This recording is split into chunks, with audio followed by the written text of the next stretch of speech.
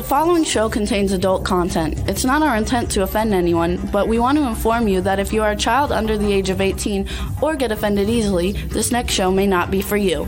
The content, opinions, and subject matter of these shows are solely the choice of your show hosts and their guests, and not those of the Entertainment Network or any affiliated stations. Any comments or inquiries should be directed to those show hosts. Thank you for listening.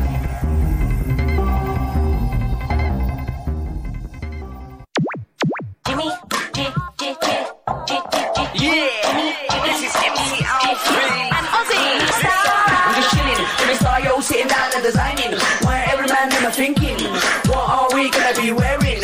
Yo, I'm a Liverpool MC, you can't trust me, big up the girls inside the party. Let's get down to crazy Jimmy, big up myself and known as Alfie, the one and only, the Turkish MC. Always love the clothes of Jimmy. British, I'm your one I wanna be, Jimmy Star, new celebrity. We'll take you out to Jimmy Star's. Hey ho ho, what's up everybody? Welcome to the Jimmy Star Show with Ron Russell, bringing you the good times in music, fashion, pop culture, and entertainment. We hope everybody is in a good place today. We're going to have a super fun show, you guys. And before we get started and tell you about it and say hi to everybody in the chat room, let's say hi to our cool, outrageous man about town, Mr. Ron Russell. I can't find my shaver.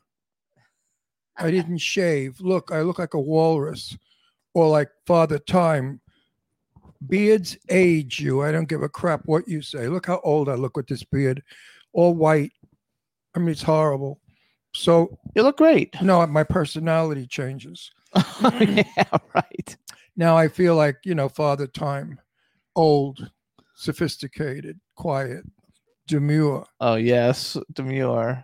You See? look handsome. I don't. So what's up, everybody? I looked good when I was young and I had a black beard.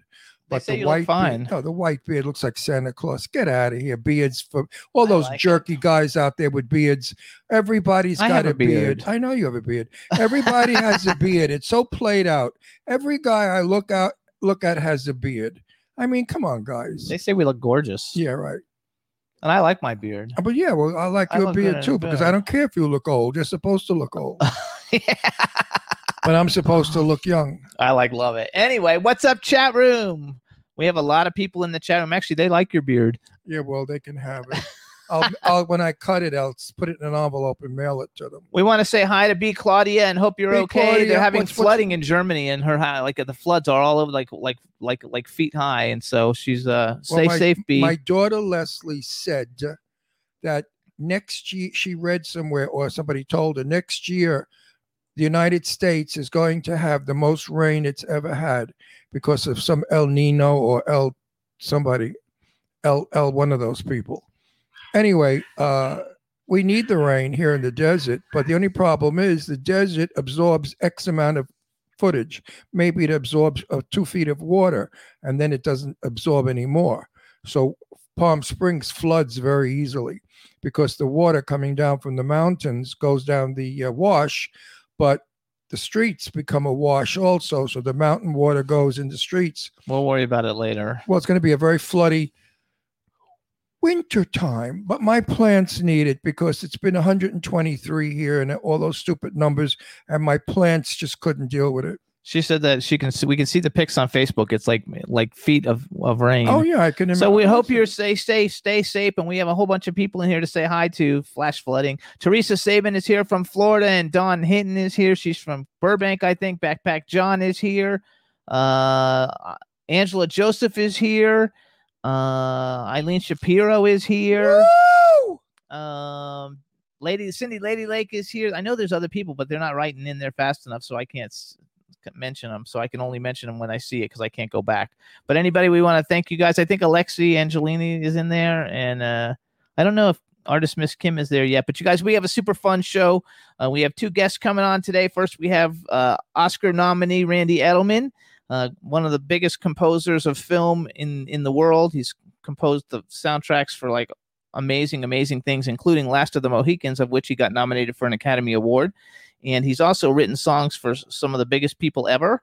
And then we have Jeff Dwoskin, a comedian, podcast host. Ron and I have been on his show, and we had a good time. And so we like having him come on to like kind of cross promote each other. He's a really cool guy. And so I think it'll all be fun. Oh, and Miss Kim just showed up. Yay. So we had a great time, you guys, this last week. Last week, after we left the show, we immediately rushed to get to L.A. to see the screening of Pretty Boy, the film written by Joe Netter, directed by Marcel Walsh, and starring Sarah French and a bunch of other cool people that have been on our show. Devaney Pinn is in it, a bunch of other cool people, and we had a great time. Did you have fun? I'm not speaking because I feel like an old man. Yeah. So I'm going to act like an old man and just sit here and do. Yeah, that's right. Oh, Jimmy's there too. What's up, Jimmy? Jimmy, I forgot. Jimmy. Jimmy's from Jimmy's Universe. Oh, He's always in there. Anyway, he used to be called Aquarius View. we had a lovely time And Boomer.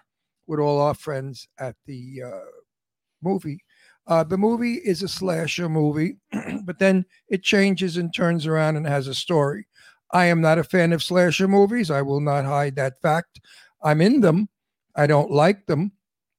And I really don't accept a script where I get bloody and killed because I don't want to see myself that way. And I don't think I need that as an actor. As an actor, I like to act. Just being in a scene where they slash me with no dialogue, I leave that for others that enjoy that. Anyway, Pretty Boy is worth seeing, but you must see Blind first. After seeing Blind, you'll get what Pretty Boy is all about. You know, when you write something as terrific as Blind, which is really a classic piece of writing, it's very hard with number two to compete. Some people think it's better. Some people think it's equal. Some people think it's less. It's a matter of taste. But I always felt that one is an original, two is a copy. And copies don't necessarily stand up as well as originals do. But for you slasher freaks out there, this is the movie you want to see. Plenty of ahs and oohs and oh my God, look at that. I didn't look. I looked down at the floor whenever they start chopping, cutting, blowing up, sticking, stabbing. Ugh, I can't deal with that crap. Anyway, I would suggest you go see Pretty Boy. It's a fine film. It's a good film. But please see Blind first. Now about our house. I've been designing our house on Facebook, and I love the idea that all my Facebook friends now are really close with me because they're giving me their opinions on what we should do with the wall over the fireplace. I've done it in a couple of different looks, and nobody likes any of it, neither do I. But now I've hung a painting there that's really an interesting watercolor, and it goes well with the seafoam bricks that I rock ledge that I painted. The only problem is our living room now looks like two fairies live in that house. It doesn't look like men live there. Two old queens, you know, like I should serve tea to other old ladies. It doesn't have a young, springy feeling to it. But then again, you know, we are old, so I guess it's befitting who we are. As far as mid-century goes, I've had it. I had it in the 1950s. I hated it. I don't like it now. It's cold. It's like a doctor's office. And it's all made out of junk today. There's no wood. It's all pressed cardboard or some kind of weird stuff. So you're spending a fortune of money on a sofa that doesn't even have down in it. And you know, you buy it. You're spending a lot and getting little. Years ago, the furniture was made indestructible with feathers and foam, and the fabrics were all high quality. Today, if you go to Bloomingdale's showroom, everything is gray, black, beige, and the fabrics stink. They're not even good fabrics. They're all polysynthetics. So what do I do now when I need furniture? I go to consignment shops and I buy the magnificent stuff that cost a fortune years ago that people don't want because they've gone mid-century. Thank you for going mid-century because now I'm able to buy real wood. I only have wood in our house. I will not have composition, and I will not have junk, you know, crappy, made like crap screw-on leg furniture. Hope I'm not offending you out there if you have that, but that's your taste. And you gave your opinion. Now I'm giving you my opinion. Solon, you got all kinds of people in the chat room, and I want to go back to talking about Pretty Boy. But everybody in the chat room says the house is beautiful. They all saw the pictures. No, I have I have a watercolor up now of a woman, a Pompeian woman. You know, Pompeii. It's a beautiful watercolor, but it does make the room feminine. I mean, that room looks like I should wear a gold lame gown, doesn't. and Jimmy should be in a hot pink satin gown. It does not. It does so. It look like two fruits. So anyway, like a fruity living room. Show Dawn your watch real quick, and everybody loves it. And they all said they love the aubergine. The what? Aubergine. You pronounce it correctly, or I'll beat you. Aubergine. It's called aubergine, you Floridian. And show the picture. Show the watch. I showed the watch. I know you're showing the band. Well, here it's my 40s watch. That one's mine, actually. The pink one. I love it. Well, thank you for telling everyone that. I borrowed it from Fago over here, Miss Bitch Face.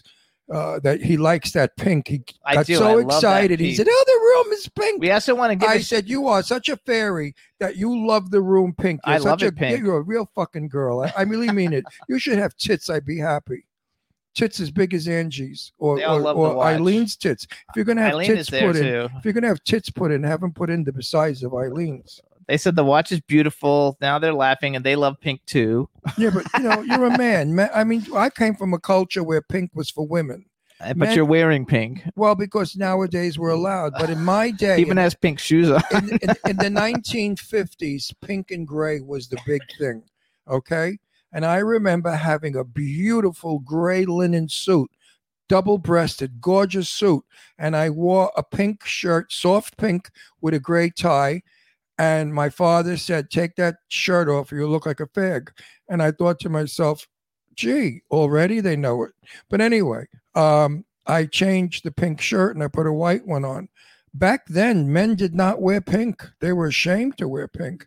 Today, thank God, Ralph Lauren and all the other great designers have introduced us to so much color. And it's nice that we don't have to always wear beige, gray, and white and black. They're talking about my phone case. You're right. My phone case is pink. Everything this fairy has is pink. I swear to God. I have sneakers and I'm buying him loafers. I'm wearing pink shorts. I'm going to buy him pink ballet slippers because he wanted them when he was a kid, and his sister got them at and Christmas. They're talking about how much they like my pink. Wait, and he thought that he was getting the pink ballet slippers, but they were for his sister. So he knew he was a homo when he was like 6 or 7 years old. All right, I didn't find out until I was a teenager, but he knew he was a homo. They say I wear pink very well. Yeah, because you're a fairy. That's why you wear pink very well.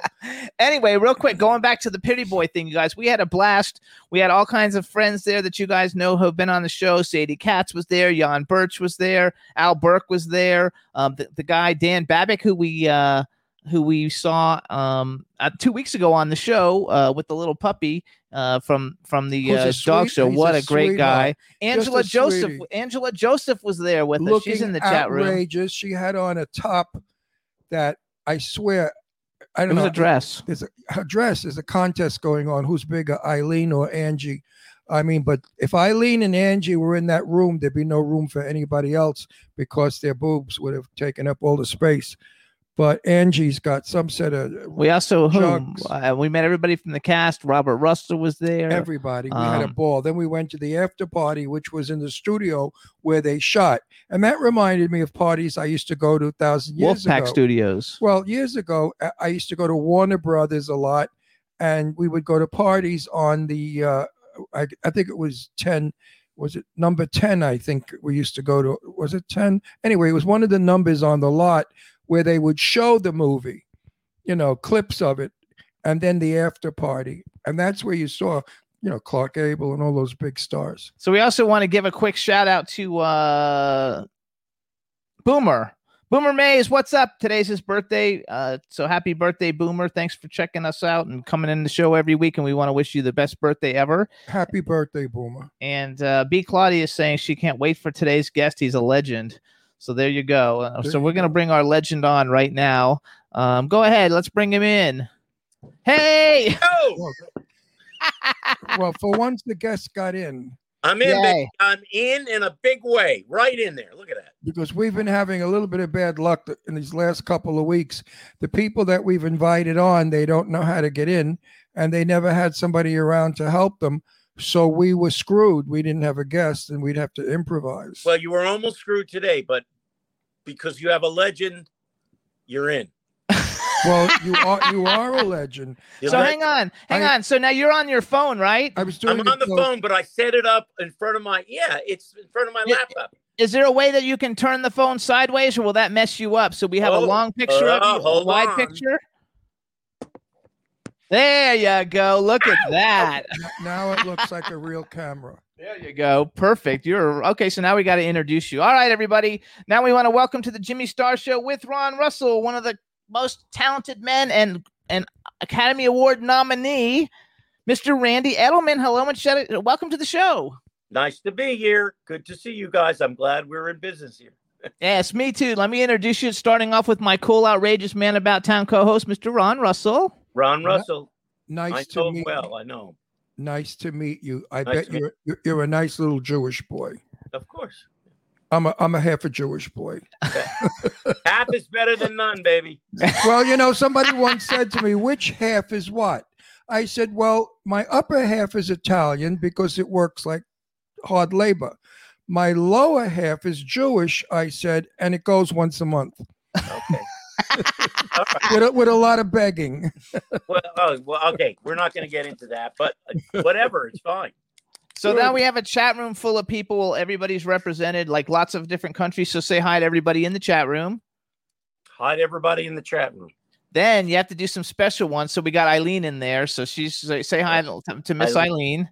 She's the greatest. Yes, she is. What do you men see in her? Besides her boobs. I mean, every guy that has I met her. I've never even. When you have that kind of soul, the beauty just exudes. You look at no boobs. You're the only one. No, I'm not the That's only 'cause one. I know. I said he's the only one. Yeah, Who's not you're the only one. Everybody else always tells us how much they love her boobs. Every guy that we know makes a comment about it in private. I mean, I personally, when I saw Eileen, I didn't ever saw boobs. I just saw her charm and inner beauty, and that's a lot of shit. But anyway, But I'm with you, baby. That's the way I feel about her. There you go. So hold Good. on. We have the one who actually wrote that you're such a legend in the chat room. Her name is B. Claudia, and she's in Germany. She's fabulous. So say hi to B. Claudia so she can faint. B. Claudia. Is that B like Beatrice? BEA? My mother's. No, B like the little bug that flies around and gives you honey. Oh, B. Oh, that's too hip. Okay. Hi, and B. right now she's floating because Germany is flooding. Yeah. Bad Which floods stinks. in Germany. So B is doing backstrokes as she talks. All right, everybody. So now we're going to tell you a little bit about Randy Edelman before we get going too far. So first of all, he's a composer. He's a singer. He's got a brand new song. We're going to talk about that in a few minutes. You can follow him on Instagram. He's The Real Randy Edelman on Instagram, and he's Randy Edelman on Twitter, and that's EDELMAN. So Randy Edelman. His website is randyedelman.com. And I'm going to do some bragging for you, and then we're going to just come back and talk about all of it. But that way people get to know who you are a little bit. So you guys, as a musician, he was the opening solo act to many groups, including the Carpenters, Frank Zappa, and I don't know who the Mothers of Invention are, but it was on your website. So I took it off. I know who they What were. do you mean? That was Frank Zappa's group. I didn't know that. Okay, Yeah. this is old history. Why are you talking about this stuff? No, because it's fun Let's to talk move about. on, baby. Move No, on. let's not control our No, show. no, no, Let us control the show. Don't Oh, you Ron, tell us give me a what to break. do. Give No, me a fuck break. off. No, Fuck Ron. off. I don't like being told what to do. Okay, you're a guest on our show. Act like a guest. Are you Okay. Don't serious? do that. No, I'm not kidding. We will ask you the questions. You don't direct us, okay? Okay, I don't. should I- Like, Do you would want I me do to that to you? Would I do that to you? Okay, He's you go on. He's building bricks for you. He's giving people your background because you have an amazing background. And to leave out one piece of work is a sin. So please let him continue building who you are. And I you want are him a to build great up- composer. And then we're going to do the current stuff too, Randy. You have 10, 11 hours in. Okay, go ahead. No, No, you're going to be on for a while. no, we're going to get it perfect. Listen. We are a conversation show. We are not an interview show. We pal out with our guests and we talk back and forth and we have fun and we lighten up and then we go into serious stuff. That's exactly That- why that- we were having a conversation. I But only that's why we have over 4.5 million people that watch us every year from all over the world. And 3 years in a row, we've been voted the #1 podcast talk show. So now you know who we are. Let's hear who you are. Go, Jimmy, go. All right, so here we go, you guys. First of all, I wanted to bring up the thing with the Carpenters because you know that song, which I know it's not the song you did, but you know that song, that little kid song, Sing a Song with the kids. I'm one of the little kids. Really? Yeah. I performed with them a bunch when I was little. Yeah, that's when I met them about that time. Yeah. I was like really little, but it was like a lot of fun. So anyway, you guys, he's got songs recorded by, this is just some of the stuff, you guys, because like he said, we'd be talking for hours. He's recorded songs by Barry Manilow has recorded his music, Patti LaBelle. Woo! Patti LaBelle, that's a biggie. Olivia Newton-John, Maureen McGovern, The Carpenters, The Fifth Dimension, Blood, Sweat, and Tears, Kool and the Gang, Bing Crosby, That's another biggie. Nelly, and Rosemary Clooney. Biggie for my day. He's also appeared on Top of the Pops, which for me was like a really big deal. He's done concerts at the London Palladium and the Drury Theaters. He's toured through Europe, Japan, and Australia. And he's done movie scores for like huge, like this is like super impressive. There's so many things that are impressive, but I picked out the films though for you, Randy, of the films that I actually like a lot. So here we go. Alex Cross, because I have a friend in it. National Lampoon Christmas Vacation, The Executive Action with Burt Lancaster, Ghostbusters 2, Twins, Troop Beverly Hills, My Cousin Vinny, Shout, which believe it or not, like I love that movie Shout, and I love that guy Jamie Walters, who I've been trying to get on the show. Now he's a fireman, he doesn't act anymore. The Last of the Mohicans, of which you got an Academy Award nominee, congratulations. Mask, While You Were Sleeping, The Quest, Dragonheart, For Richer or Poor, Head Over Heels, The Skulls, Triple X, 27 Dresses, The Boy Next Door with Jennifer Lopez, and Leap Year with Amy Adams. And I know there's a lot more. What did I miss? What did I miss? Oh, my. I know I missed a lot because I only said about 20 and there's hundreds of them. Think Civil War. Gettysburg. There you go. There's what I knew Ron was going to chime in with that right away. Okay, go ahead. No. You have an amazing, I hate the word amazing. Everybody uses it. You have a fabulous career, my friend. You have really succeeded beyond most people we know. I knew beyond my own. Well, I knew Burt Bacharach years ago. No. And I thought Burt Bacharach was big stuff because he wrote 6 songs that I loved. But you, my darling friend, you have absolutely outshone everybody. Oh, well, Burt Bacharach is an original, a great. Yeah, but 6 songs. Look at you, what you've got. He's got more than 6 songs. Okay, well, if you want, I'll give him a ring and he can come on the show. Okay, I knew Burt when he was married to Angie. Years ago, many years ago. I didn't know him then, but okay. I love it. Okay, so you got all these great things that you've done. Do you have something? And I also know you did stuff for like the Olympics and I don't know, a whole bunch of things. What is like if you had to pick a career highlight? What is something that has been like one of your favorite things? Because obviously you got a zillion of them. Well, here's the thing. I didn't. When we talk about these things down, when you mention them, which is wonderful for me to hear these things, and of course I remember all of them. I didn't do things. I didn't go from one thing, doing my albums and writing songs, to suddenly composing for films. That's a 15 or 20 year, thing before that started. So from each thing, there are different wonderful stories, which we don't have time to get into them, but there are certain songs that I wrote that, turned into things that were totally unexpected years later. The films, every different genre, whether it be action, period films, and all the comedies I did, they each have, each director, they each have their own story. So I don't really have, one in particular of any of these areas, but it's not like I went from one area to the other area. There was a gradual kind of turnaround. And actually it was, in many of these cases, it was hard work to almost turn the ship around, so to speak, because all of these things for me were totally unexpected. I was a classical trained conservatory graduate musician. So I had no idea long ago when I was interested in music that it would go to any of these places. I didn't want to be a songwriter. I certainly didn't know anything about film scores other than just like you would go and see a film and you may hear the music and think it's great, but I didn't have a path I was going down. The only path I had that I was going down is I figured there may be a way that I could not get a job, sit behind a piano. I've never been in a band or anything like that, and create and write music of some kind, which I liked, all different kinds of things. And that was my goal, to be able to do that. Love it. So what work of yours are you the most proud of? You know, like I said, in the areas of scores, I may say to you, oh, you know, Mohegans or Gettysburg, or a film called Come See the Paradise, the great English director, the best director there was, Alan Parker, called Come See the Paradise. But then you have all the comedies like The Mask and My Cousin Vinny and all the Schwarzenegger twins. Love My Cousin Vinny. Well, that was an unexpected. A lot of those things that I did, they were nothing. There was no expectation. They were not big budget films. When they came out, they weren't particularly successful. So I had a lot of those kind of odd situations that seemingly it's not really that I picked things. It's not like it was hard work getting them as opposed to someone else being on them, but things would they would turn out very well, and they've all stood the test of time.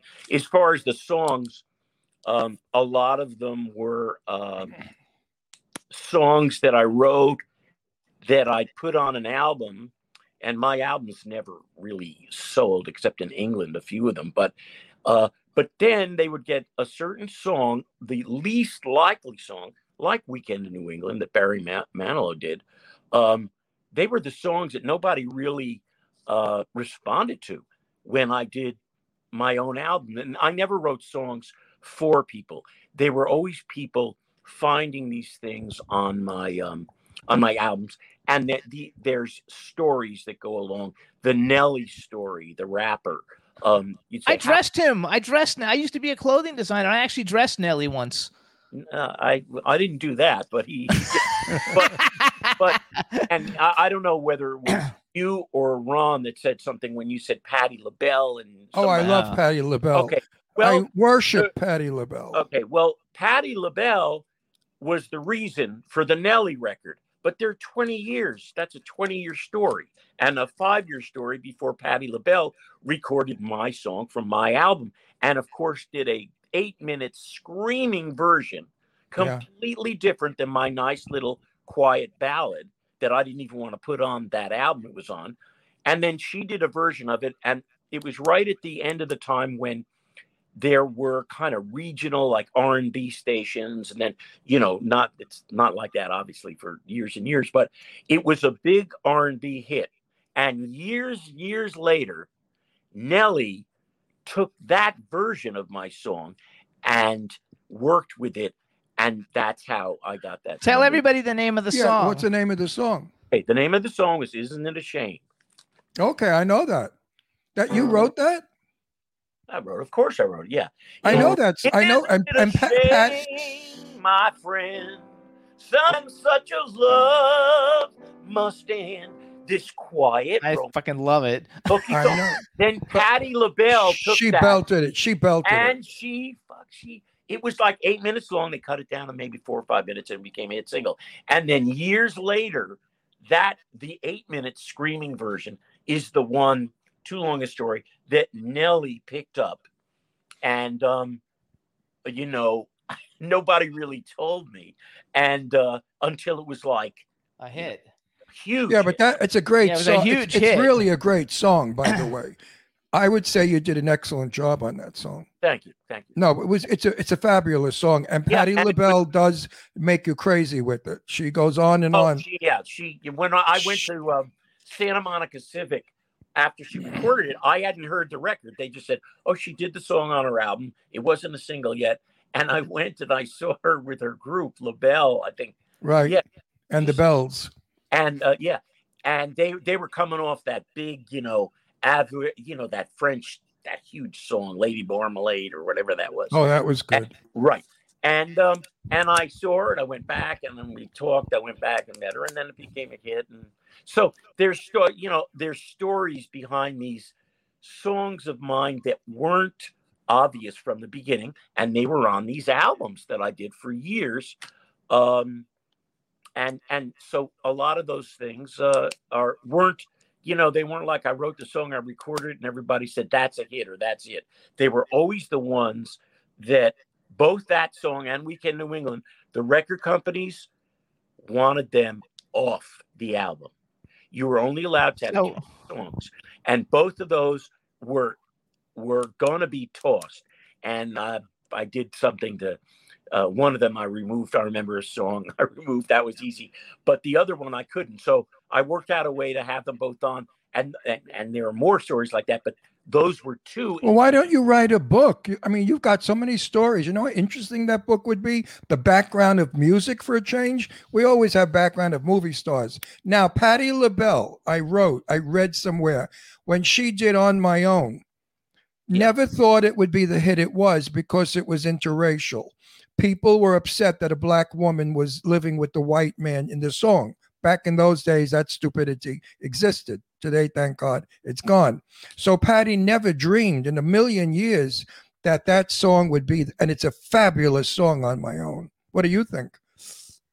Yeah, that's a Michael McDonald song, right? Yes. Yeah. Well, a black woman with a white man back then was not a very pretty sight. We love Michael McDonald. All you have to do, is mention a name to me, and I'll give you like an incredible story about me. Oh, well, Patti I'm not going to do that now. But I love Patti. Patti LaBelle was supposed to come to my house for dinner because what's her name from Kathy Sledge. Kathy Sledge is a friend of ours, and she lived in the next town from us in Pennsylvania. So I mentioned to her how much I love Patti LaBelle, and she said, "Well, when my husband and I come to your house for dinner, we'll invite Patti LaBelle." But the studio said you have to be in L.A. immediately, so we had to move back to L.A., and there went my meeting with Patti LaBelle. Okay. Have you ever met her? Oh, yeah. I love her. Is she nice? Everybody says she's a doll in person. Yeah. A lot of times you meet these people, especially after they record a song. Sometime I'll try to remember this. I'm going to mark it down. I'll tell you the full story because there's something really insane that I've left out of this story, but I'm not going to get damn it. Write a friggin' book. I went up to San Francisco to play songs for a producer. His name was like John Rubenstein or something like that. And that's where I played the song. I didn't meet her yet. And when I left there because of an event that happened while I was in the guy's office, I never met her and forgot about the song and her. And then months later, I found out she recorded the song and I was shocked. But the big story is what happened when I was sitting in that guy's office. Well, if you don't tell me, I'm going to cut your throat. Okay. It involves a shooting. Okay, that's even better. Shooting. This is juicy. Go, boy, go. Okay. Yeah. Okay. Okay. So I go up there with a wonderful woman named Margaret Nash, who used to be married to the well-known Johnny Nash. Okay. But she wasn't at the time. She was working for my publisher. We went up to San Francisco to play songs for this guy in, what is it, Fisherman's Wharf or whatever, that little area. The music scene at that time, there was a lot of stuff in San Francisco, record companies had studios and stuff. And we went in to play. We had an appointment. Obviously, we flew up to San Francisco to play this guy's songs.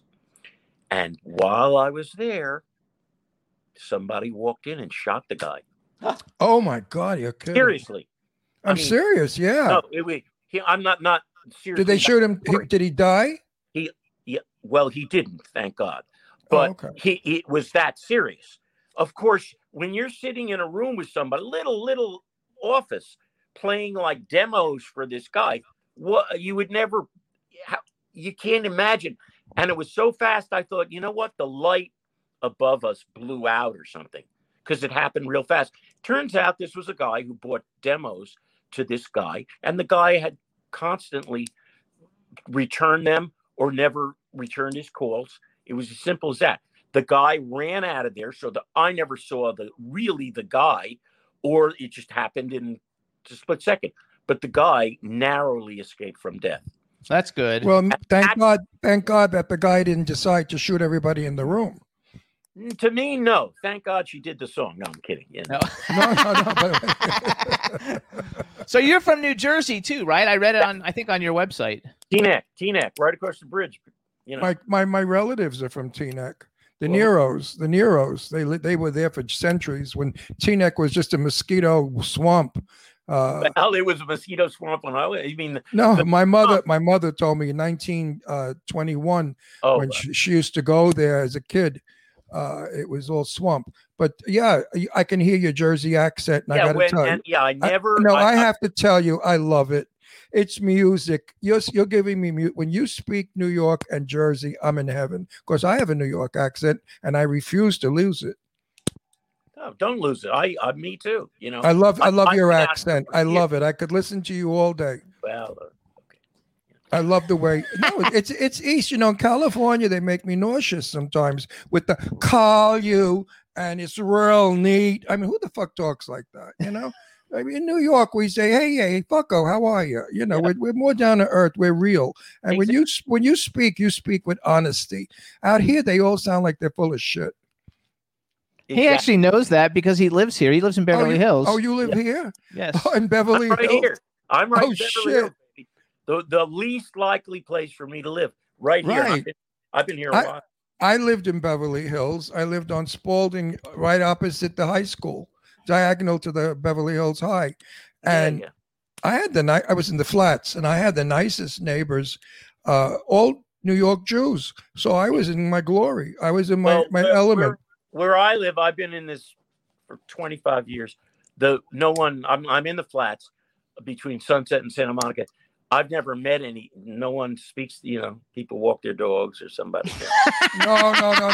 That's how it is where we live. No, I had what? But you were in I went and spoke to my neighbors. Next door to me lived that beautiful girl from Peyton Place, the TV series. What the hell was her name? And you got to remember Barbara something. You got to remember too, though. He's talking about a long time ago, like because people have changed now. They used to be friendly. I think probably everywhere. Greg Morrison was on the other side of me, 2 houses down. Was Greg Morrison from that TV show, whatever it was called. And across the street was on Penthouse 4 was Rita Hayworth. We saw her the night they came and took her away, the ambulance and all the cops. So I had a pretty active little block, and my neighbors were very nice. All Jews from New York. So, I mean, Jewish people are yentas and they like to talk, and it was comfortable. It was home for me. Then suddenly it started to change, and Iranian people started moving in, and everybody hated the Iranians, which was bullshit because one of my dearest friends to date is Iranian, and they bought the house across the street, and he owns the rug company in Beverly Hills, that big rug place. And he's a sweetheart, and his family, they took us in like we were. So anyway, he moved back to California. He moved back to New York. They treated us like mishpucha. But anyway, then I moved back. I went back to New York. Yeah. You gotta that's my politics. We live in Palm Springs now, and it's just like probably like it is like we don't know any of our neighbors really either. Because there are no Jews here. There's all Goyim. All Goyim. There's some Jews down there. Not not where we live. Not in our development. I don't know where you live. But. I mean, there are 4 Jewish people here that we're dear friends with. Marilyn and Andy and Sean Kanan and Michelle, and who else is Jewish? That's it. Oh, wait. We have Teresa Sabin is loving this. Teresa Sabin is kind of like B Claudia. She's just fabulous. She supports our show all the time. She never misses it, and she's talking about how much she loves this and how wonderful you are. And actually, everybody in the chat room loves you. So just say hi to Teresa for me too, because they love that when we do that. And then they hear it on the replay. Hi to Teresa. Hi, Teresa. You gotta love it. So basically, then of the story you told us a little while ago. So basically, even as not the story about the guy getting his shot. The story about like your career. So even now, basically, like you recorded stuff for you, and other people took it and recorded it. So like they're not like banging on your door for. I mean, you've done all these movie scores. Oh no. Well, hold on. No, movie scores have nothing to do with songwriting. I don't write songs anymore at all for years. I wrote my new single when I was locked away here. Was about something specific, and I love doing it, and I love it. But no, songwriting I stopped that was like a different lifetime. So I just stopped. I don't have time. when you score films, it's a completely different animal, and it's a different craft, and it has nothing to do with songwriting. Okay, so then So what wait a about for minute. movie scores, In other though? words, you're retired. No. Not Wait, at all. I want him to answer, not you. No, has not. No, songwriting is not. There are no songs in movies. That's not about. Film scoring is not about songs. Right. Yes. Songs are extraneous things. Now, many years ago, people would write lyrics to themes like Moon River, and that was great. They don't do that anymore. Any song that's in a movie now is a finished record that somebody. You're right. Now, maybe there'll be one example you can. You're give. right. No, So my job as a film composer is to make scenes that a director has shot, whatever they may be, action, romance, comedy, work, and let the music enhance the scenes. And the last thing a director wants to hear from me is, you know what, I think maybe there'd be a good song, a lyric to that melody I wrote. That's not, so, and it's a different thing. For me, the film scoring was and is, because of the time constraints and all the pressures involved, a real wonderful musical challenge. So, but do they come to you? Don't you think we've lost something in film? Remember Three Coins in the Fountain, Love is a Many Splendid Thing? Those songs, but those songs made the romance. It made the movie so round and juicy. Well, Love songs now are horrible. They're rap, and rap is not romantic. there are still things. There's still things that you can. I mean, Did you see the movie, Angelina Jolie's movie, The Tourist? With Johnny Depp? With Johnny Depp. It's an old movie, about 15 years old. No, it's not. It's only about 8 or 9 years old. Yeah. And the best musical score in a long time. The music was magnificent, and I can't find the album because I want that album. Well, my best friend produced it, He produced the movie? Oh, yeah. Oh, so maybe he can tell me if they recorded. I'm having a thing with him now, so I'm not going to call him. But he produced that. Right. They moved that, and that movie, I believe, I could be wrong. I think it was scored by a Polish composer, really, really good composer. So you're right; it was probably a great score. But you know what? When you do a movie, you don't always have. They won't do a soundtrack because of reuse fees. So they may not have, because if it was done, you would be able to get it in 1 second. See that, and I can't. And the musical score was so romantic when they do the waltz together in the palace. I don't remember even seeing it. But you should see it. It's really a fine film. Wait, do you go back and watch? Wait, and Angelina Jolie is That's absolutely his favorite. Breathtaking in it. Well, she grew up in my house. She lived on Roxbury. We lived on Spalding. My daughter went to school with her, so I know Angie since she was like 4 years old. So hang on, I want to go back to you though, because then you, first of all, I messed something up before, but I have another thought in the meantime. So do you watch your own films to hear the scores? Oh God! After they come out? Yeah. No, never. I do the score. You work on these scores for how long they give you. It could be 2 weeks or 2 months. So you have as long as whatever the story is of how you came to it, you have a certain amount of time.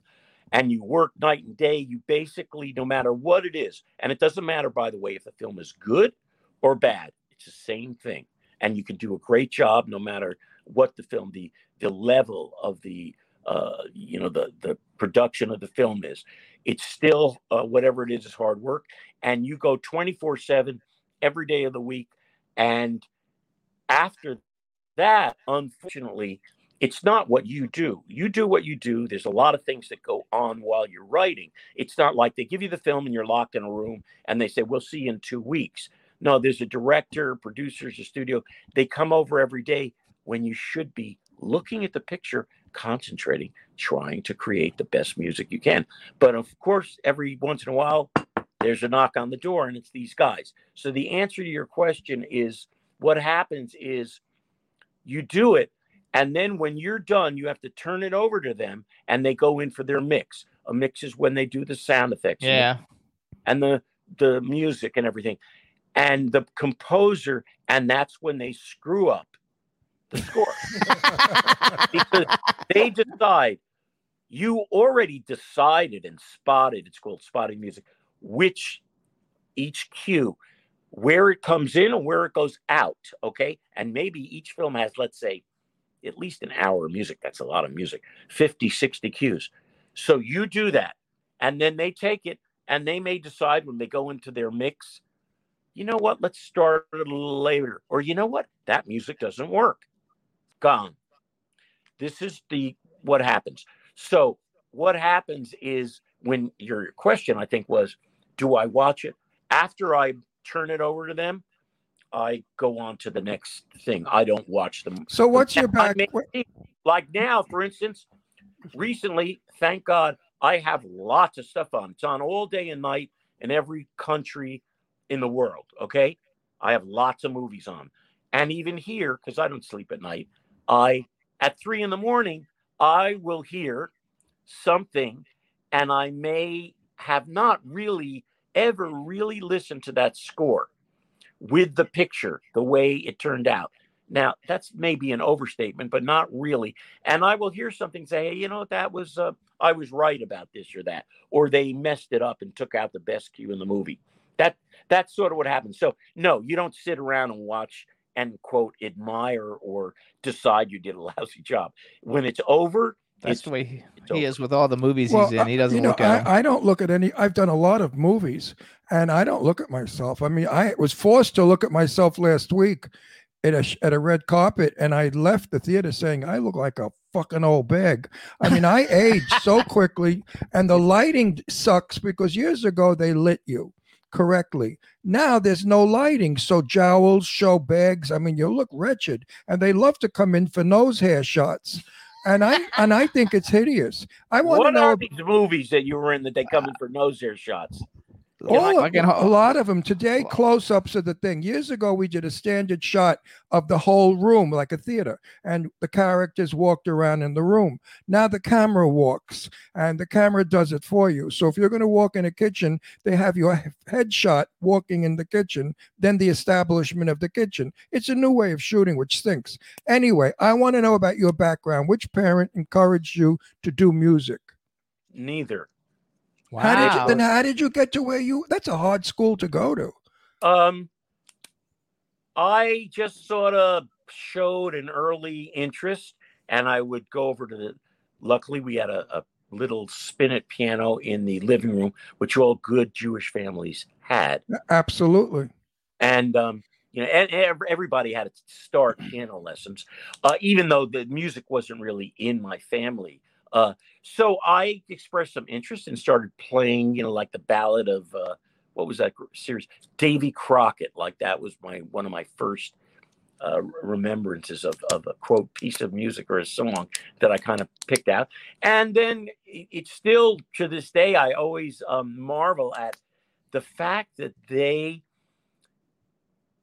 got me piano lessons and I stuck to it and they went along with it. It wasn't that they didn't like music, but they had no background in it, let alone thinking that I was going to somehow they could. So they were just Hamisher people. Oh, yeah.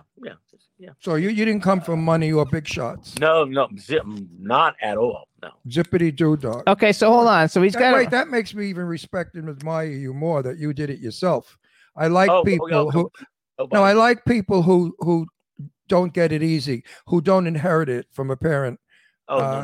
You did it the hard way, and I give you my utmost respect. But that way, Ron, when you go out with no net and you land on your feet, that makes it that much more rewarding. Everybody that I'm friends with is a self-made success, and they all did it the hard way.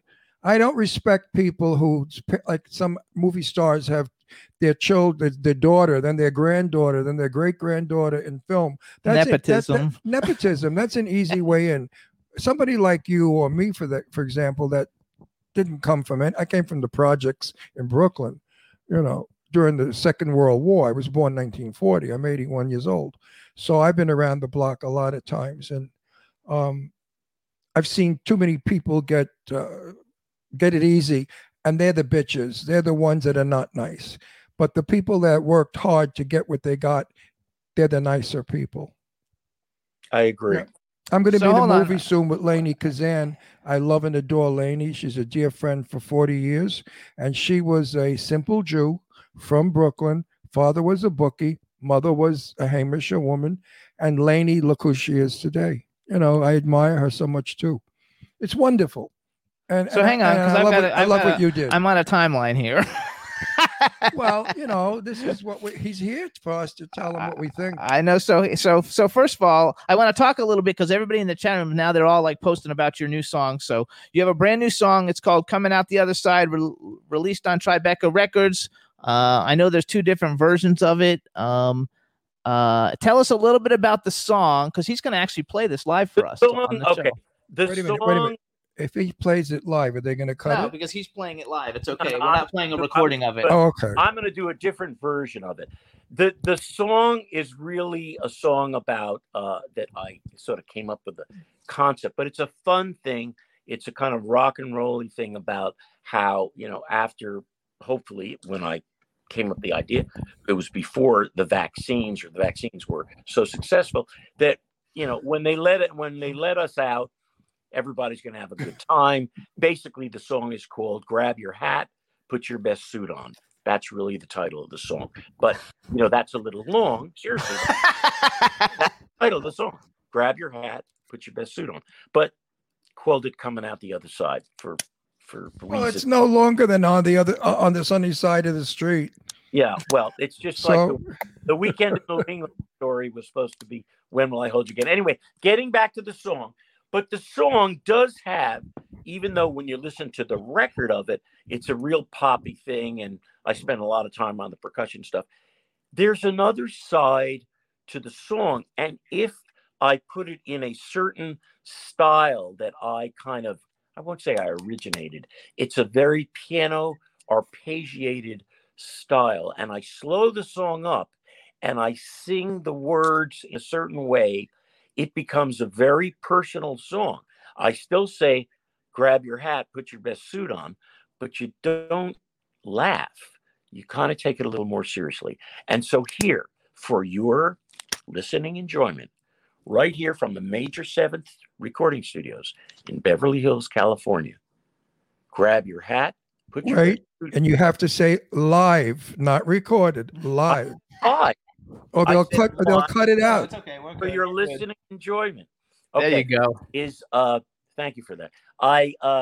Is "Coming Out the Other Side" unplugged. Thank you. Good. That's what we need. All right. No, let's bring it down now. Here we go.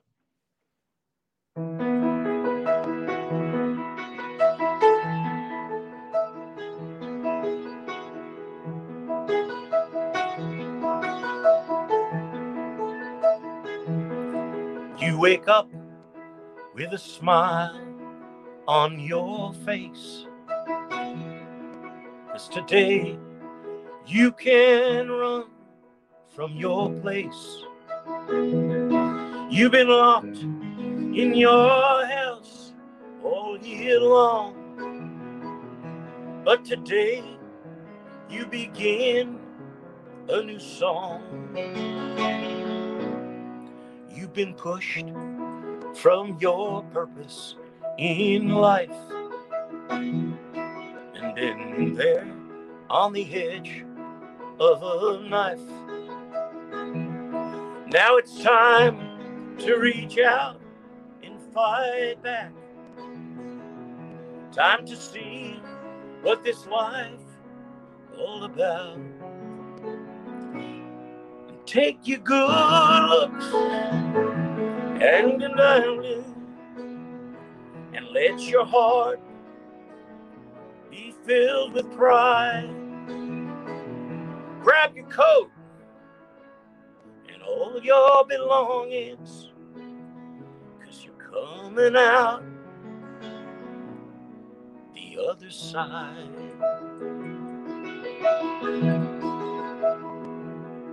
There's a new kind of spring in your step, and a fresh attitude. You've got pep, and a new kind of spirit fills your space, and a new attitude, it's your new place.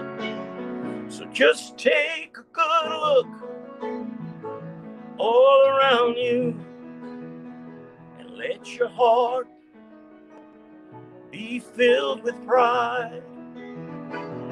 Grab your hat, put your best suit on, 'cause you're coming out the other side. Grab your hat, put your best suit on, you're coming out the other side.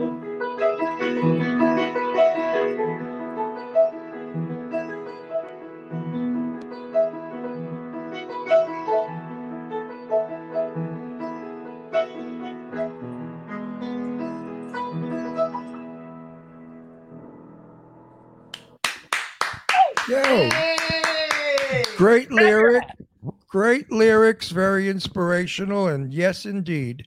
And that's a good song. And I can imagine when it's full orchestration, how exciting it's going to be. It is. It's out now, you guys. You can get it now, you guys. It's available. Right. It came out a week ago. It's a different version. Are you going to release the ballad version also? Well, maybe for certain, for certain instances where people are kind of, I kind of messed up the lyrics, by the way, a little. Nobody noticed. But yes, nobody knows because nobody knows the song. But I, just when I got to the first chorus. But for certain situations, that people are interested in it for kind of using it, it would work good in that light. The record is a lot different, but it's fabulous, and everybody in the chat room loved it. The lyrics, are beautiful. They make a point, and I think after all this crap that we've gone through, we need a point.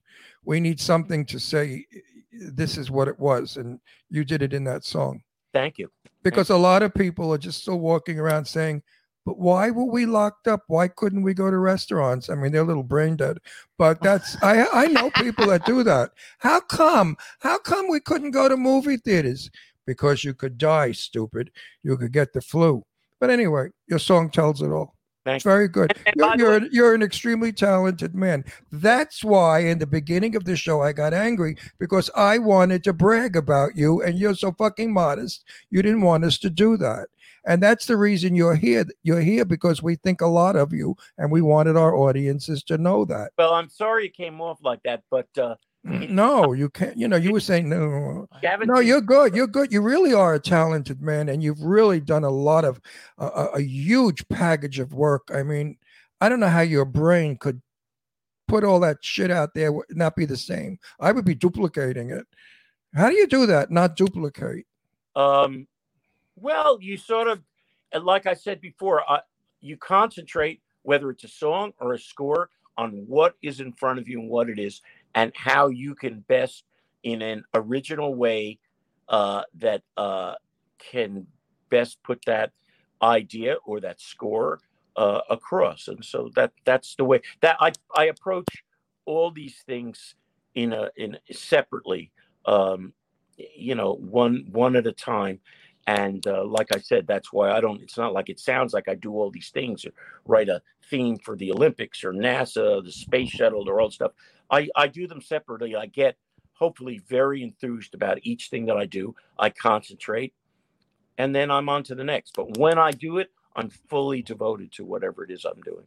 So so first of all, everybody, you can all go to randyedelman.com to see all the different stuff he's done. So I have a question, like the songs that you recorded, I mean, that like Patti LaBelle recorded and Weekend in New England, do you have your own versions that are released like on your website that people can hear? Oh, no.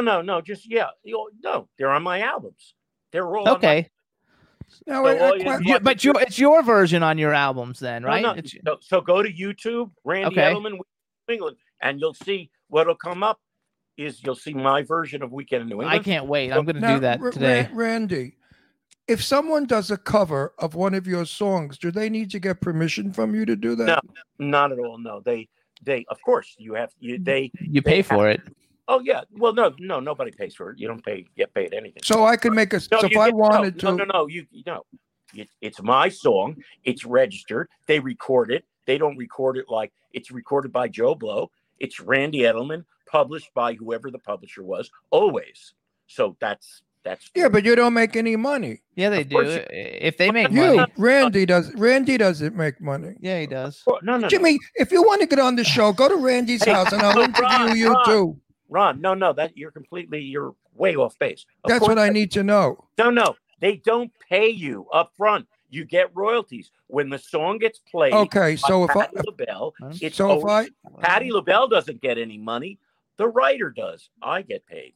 oh good. Patti LaBelle gets paid from sales of the actual record she made or when she does an appearance. But yeah, it's same thing with movies. When a movie is shown on television or any place, the composer gets paid. But movies different because you get paid to do the quote. Okay, we have many friends who have big rock groups who have recorded music in the 70s and the 80s, and they all got robbed. Our very good friend Joya from Expose made millions of dollars, and she only wound up with 500. No, she didn't make any money. You don't talk numbers because you don't know what you're talking Anyway, about. that doesn't happen with you, but with them, they all got robbed. Those are, you know what?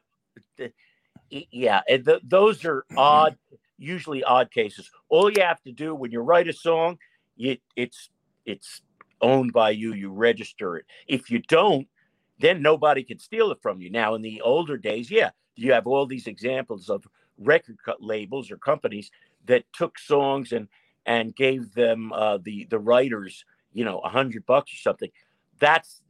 Those are odd cases. Not that it didn't happen a lot in the early days, but basically it's pretty easy to protect yourself. And then if it doesn't get logged and recorded, then you have legal. So all the music that you have written over the years, if it's used, you still get paid. You always get paid from the first. So you're very rich. I mean, what are we talking about here? Millions. You're worth millions, you son of a bitch. I mean, come on. No, all right, wait, are you married? Yes. Oh, because if you weren't, I got a nice girl for you. No. But seriously, that aspect of this was my thing was always the music. I mean that sincerely. And whether if I want to do a movie for nothing, which I've done many times, I'll do it because I want to do it. It has nothing to do with how much. Oh, good. Then you can write the music for the movie I've written with Lainey Kazan. Yeah, but I don't want to do that movie. I only do ones that I want. No, but I'll send you the script. When you read the script, you'll love Lainey it. Kazan, I can tell you right now. See, I'm very. When I do something, I put 100%, but I have to be into it from the get-go. Well, the storyline is. I already told you. I already stopped you, Ron. No, wait, but I'm pushy. Listen, I'm Jewish. I'm pushy. Hold on. Somehow the thing went off. Yeah. Okay. No, really. It just said what no, I swear to God, fuck? It went done. Oh, there you are. Okay, all right. Okay. I didn't do that. It's about a Jew. No. Wait, shut it's up, about Jimmy. a thing. No, just one Wait, more. we gotta go because we only got 2 minutes left. Here. Oh, I was pushing my movie, Jimmy. You're I never know. gonna get anywhere in this world if you don't push. That's okay. He's not one I want to push. Jimmy's not Jewish, so he don't know the word push. Right. When you're raised Jewish, the first thing they tell you is gelt and push. Learn those two words, you'll go far in the world. Right? Gelt is like money. Gelt is money, yeah, and push is what Jewish people live by the word push. Your mother's a pushy. Jews are very pushy people. So you guys, let's go back. Hold on. So this is Randy Edelman. First of all, he's not super active in social media, but he's working on it. You can follow him on Instagram. It's The Real Randy Edelman. And his Twitter is Randy Edelman. It's RANDYEDELMAN. The brand new single out on Tribeca Records is called Coming Out the Other Side. It's available on all your streaming platforms and digital download sites now. His website is randyedelman.com. He's done so many phenomenal things. And so you need to watch all the movies and listen to all the songs. And I'm totally going to Google you now. And listen to all you doing Weekend in New England and stuff. I want to hear that. All you do is just put it in there, and most of the time, on you can get anything you want. And then you look, if it's Weekend New England, you may see it's been recorded by all these people. You'll see the original version of mine. Isn't it a shame the same thing with Patti LaBelle. You'll see there's an original. Right. And the versions you'll see are much different. So you can give me the credit for writing songs. In some cases, you give the other. Well, everybody has a rendition, and Patti LaBelle did a rendition of your song, but it's still your words. It's your music. Oh, no, completely. Yeah, no, that's she just screamed it out and jazzed it up. Screeched it, I'd say, not screamed. Screeched. Oh, no, Patti LaBelle can hit notes. Nobody can. I mean, her high C's can blow a window out. Notes, but anyway. Yeah, right, exactly. He loves her. But I want to say something. Sorry, it was rough in the beginning. You're a hell of a nice guy. You're a sweetheart. You're good. You're good. I'm from Brooklyn. I'm very tough. I'm very outspoken because I don't give a shit. I'm 81 years old. What are you gonna do? Sue me? What are you gonna do?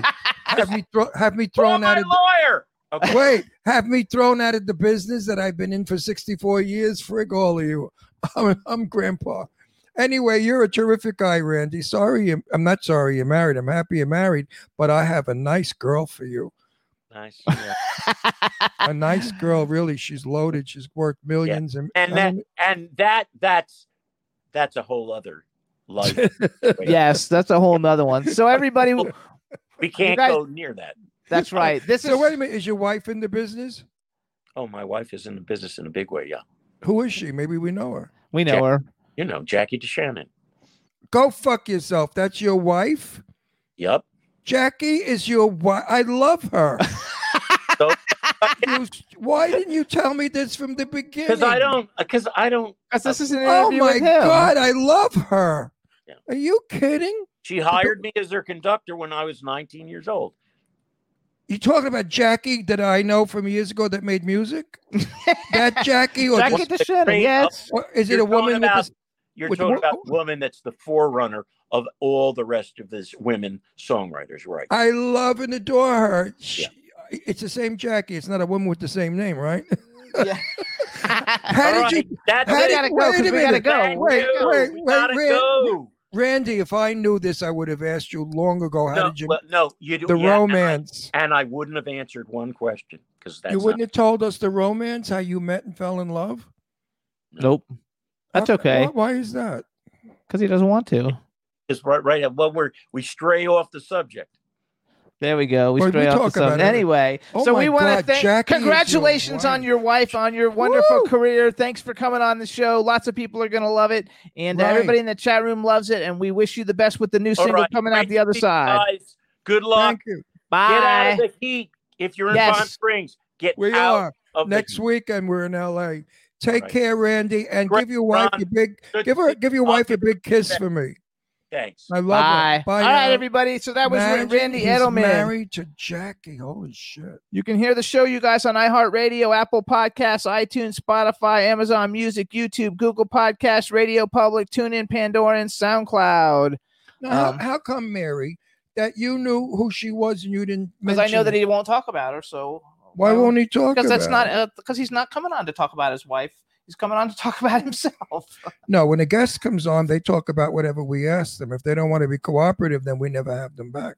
Yeah, but you come on this show, you got to be open and honest like we are. We talk about ourselves. I talk about you. Does. I talk about you. Anyway, we got to move. We got another guest. Yeah, but I talk about you loving Pink and being a big fairy. So. I know, but that's because our audience knows us. So there you go. Let's let Jeff I in. want everybody that comes on our show to be open and honest. There we go. Hey, what's up, Jeff? How are you? Jeff's laughing. Jeff, if you're not open and honest, get the fuck off the show right now. I know you won't have me back, so let's. I won't have you now. I'll cut you right now, and I'll put on cartoons. Yeah.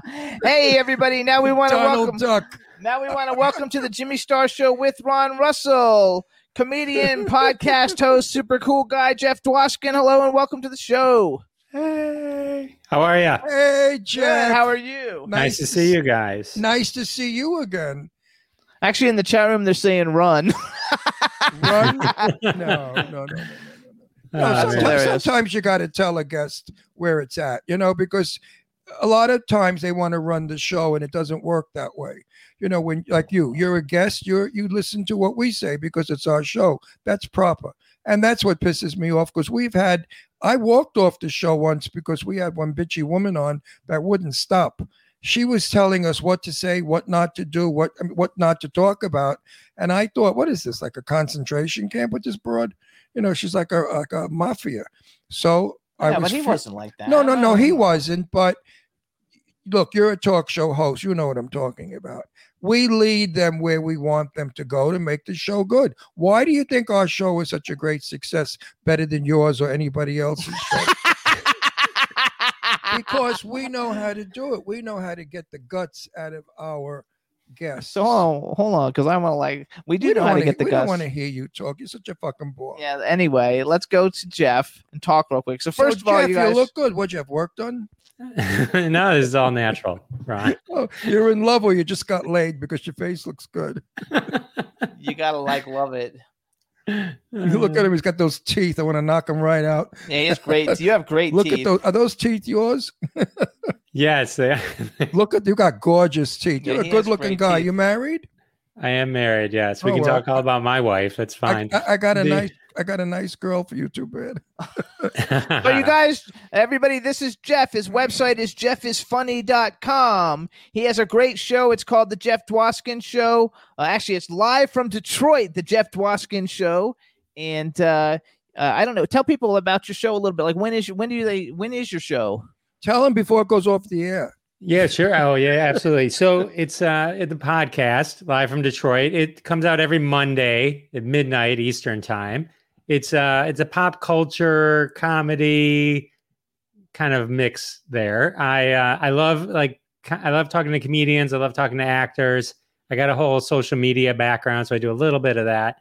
And it was sort of like a little variety show-ish type thing. But the anchor of the whole episode is usually an interview with someone famous or a comedian or something like that. So wait. He's absolutely underselling himself. I have been on 1 million talk shows, and half of them I will never be on again. His show I will. We had a lot of fun on his show. His show is really very good. Don't underplay it and don't undersell it. So I have two shows. The other one, that's the podcast I was just describing. My weekly live show, Crossing the Streams, which our highlight episode featured Jimmy Starr and Ron Russell, is a weekly show that's completely live and interactive like this. But we just talk about shows that you should be streaming on TV, because everyone's always like, what should I be watching on TV? And so we just kind of built a whole show around it. Like here, we talk about stuff you should, and sometimes stuff you shouldn't. So no, but it was different. It was interesting. Of course, I had a lot of fun with it. My humor is a little off the wall. But what was our rating? I bet it was outrageous. Did people like us or they hated us? Yeah, when we were, because they either love us or hate us. No, they love us. How could they hate us? We're honest. We're open. We tell it like it is. There's no bullshit on this show. You want to bullshit? Go on. So wait a second. Anyway, I want to go back. I have a question. So, because I read that on your website, which you guys, it's jeffisfunny.com, talks about his show, and you said you talk to comedians and actors, and then so what kind of what do you do with social media? I know you're on social media because we follow each other. What do? You give like social media tips or something, or what is the social media aspect of the show? So, one of my day jobs is my entrepreneurial side. I've been in the digital world since late 90s. I run a web property a Twitter property called #Roundup, which is a company as well called #Roundup and #Stampede. And we run hashtag games all day, every day on Twitter. And the majority of them trend top 10 in the United States. So since 2015, I would consider myself like an engagement expert in Twitter, at least, and very knowledgeable in social media. In 2017, when I was originally going to do my podcast, it was going to be called Viral Intentions. It was going to be all about social media and how to write to go viral and get the most reach out of your posts that you can. And I was just lazy and I didn't do it, and I blew it off. And when the pandemic hit, I had extra time on my hand. I pulled everything out of the box, the boards and all the wires. And I realized, it's the pandemic. People are dying. I can't start a podcast called Viral Intentions. So, so I ended up just renaming it The Jeff Dwoskin Show. Went more kind of variety show-ish, just to kind of balance my because I also hadn't done comedy. I'm a stand-up comedian, so I hadn't done, comedy was coming to a close and because of the pandemic and all those opportunities were gone. So this became my creative outlet. Did you do the hashtag games for Michael Damian's movie, the first one? What was it called? First of all, I don't know what the fuck you're all talking about. Okay, well, hang on. Well, I know. What's a hashtag? He can't explain all that now. Everybody else will know what it is. What was it called? High Strung, because he used to do those, and he would always the dance movie. Yeah, we did. I think a couple of them. Yeah, that was us. We did that. Yeah, with I thought I didn't know if that was you or not, but I know they did that because they always asked me to help like retweet it all when it was going on. Because he's a really absolutely. good friend of ours. That was us. That was a long time ago, cool. but that's cool. a long time ago. Yes, but that's the only one I can like think of that I've actually participated in was his. So I think it's super fun and you got to like enjoy it. What's a hashtag? A hashtag is the thing that looks like a number sign that you put on thing. He doesn't do social media except for Facebook, and you don't use hashtags on Facebook really. Gotcha.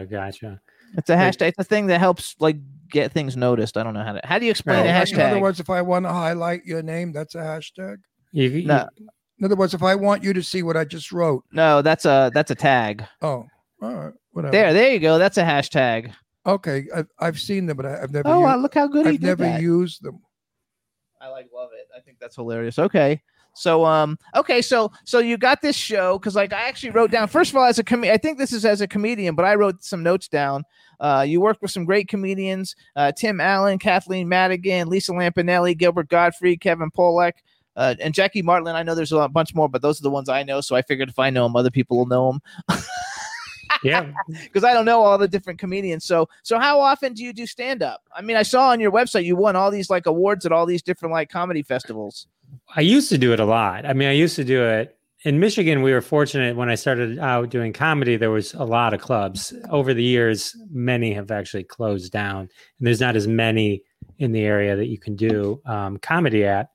But I would like, if I wasn't working a weekend, which was Thursday to Saturday, I'd be doing open mics usually 3, 4, 5 times a week, especially in the beginning.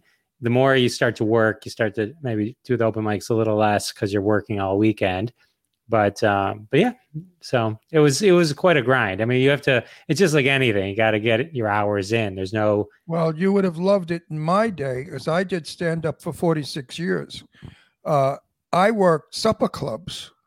There were 1 million of them, and we had 250 to 300 diners in our show, and it was the most exciting. Then it started where there was nothing left anymore and only offering me gay bars, and I wouldn't work in gay bars.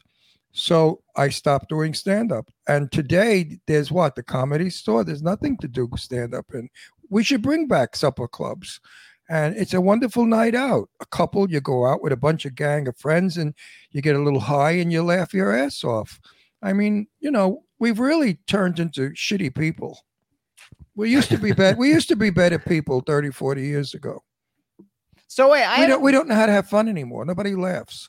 I think that's true. And in comedy, you can't do jokes. Years ago, I did jokes about people I knew.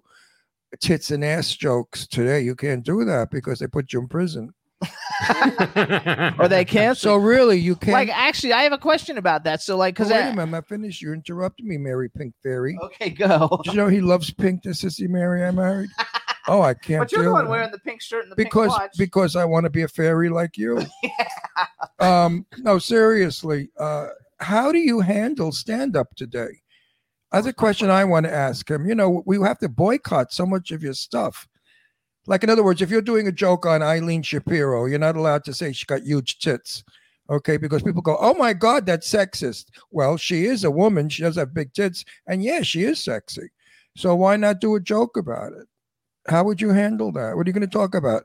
That's the question. She's got big eyes. No, the question is like, how gives a shit about her eyes? How do you now you're doing stand-up, and because of the climate of the world, and being canceled. I know, but not about because you asked about Eileen Tits. I don't want him to. Who cares about that? I want him to. No, but that was an illustration. I know, so I want him to tell me in general, like, how do you work out your stand-up now that the climate has changed so drastically? Well, I moved away from observational stuff, like the breast example you mentioned earlier, a while ago, and focused more on kind of just family oriented stuff, or if I have a joke, I would frame it in the sense of either me as a father or as a husband or a family. So it sort of became Boring. kind of a So it's about structure. you, though. So then it's about, you can do it about you, because if you make fun of you, you're not going to cancel yourself. Right. I mean, it's it's my experiences through my lens. I don't think it's boring. I think, when you talk about something that anyone could talk about, it's very specifically, then you run the risk of other people doing the same jokes. I used to have a joke about a construction worker sign, funny joke, but sometimes people before me had seen the sign and would do a joke before me with the same joke. Oh, or not the same joke, but the same sign. So I'm not going to come out and do the same. Here's another one on that construction worker sign. Jeff, if it's not risque, it's not dangerous or funny. When I worked in drag as Jane Russell, and I'd sing and do jokes. One of the jokes I did was, I will admit my breasts have sagged. This morning I cut my nipple shaving my ankle. Now that was a very dirty joke back 30, 40 years ago. Today it's stupid. But today you couldn't do that. Because it's something wrong with people. Women will not like it because you mentioned nipple. I don't know what the fuck is going on. But people have gotten puritanical. But it cracks me up. They'll do 10 lines of coke.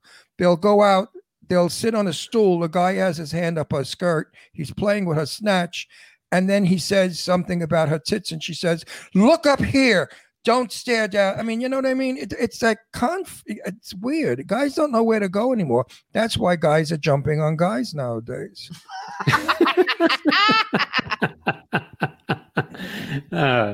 Is that why we've seen an upsurge in that? Yes. Have you started to? I mean, because we're basically, I don't know how it is in Detroit and California. We've only been opened up for like a month.